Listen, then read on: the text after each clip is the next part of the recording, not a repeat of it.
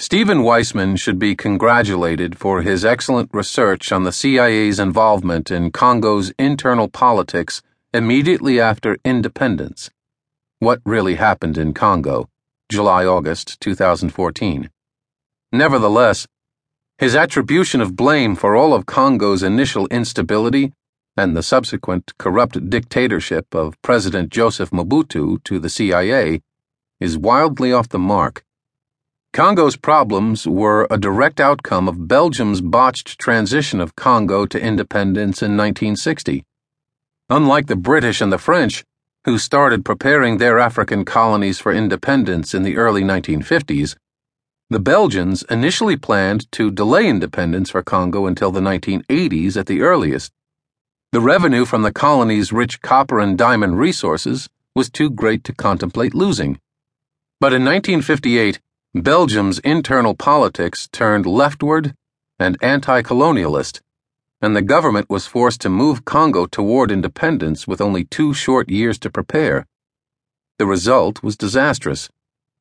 The Belgians decided that they could transition Congo to self-rule after independence by maintaining their expatriate administrative control, including within the security forces, for enough years to enable the Congolese to eventually take over. This was a naive assumption. The Congolese military's rank and file mutinied against their Belgian officers from day one.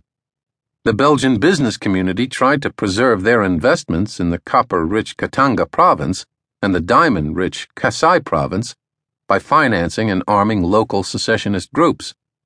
Prime Minister Patrice Lumumba was as responsible as anyone else for the chaos, given his fierce anti-Belgian rhetoric.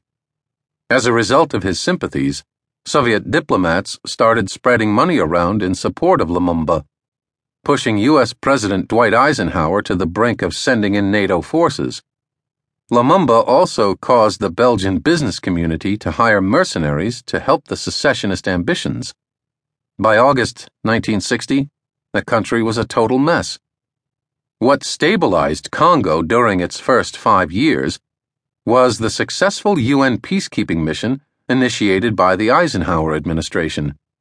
Contractors from the UN and the World Bank kept the public works and other services going, while the basics of Congolese politics were being sorted out.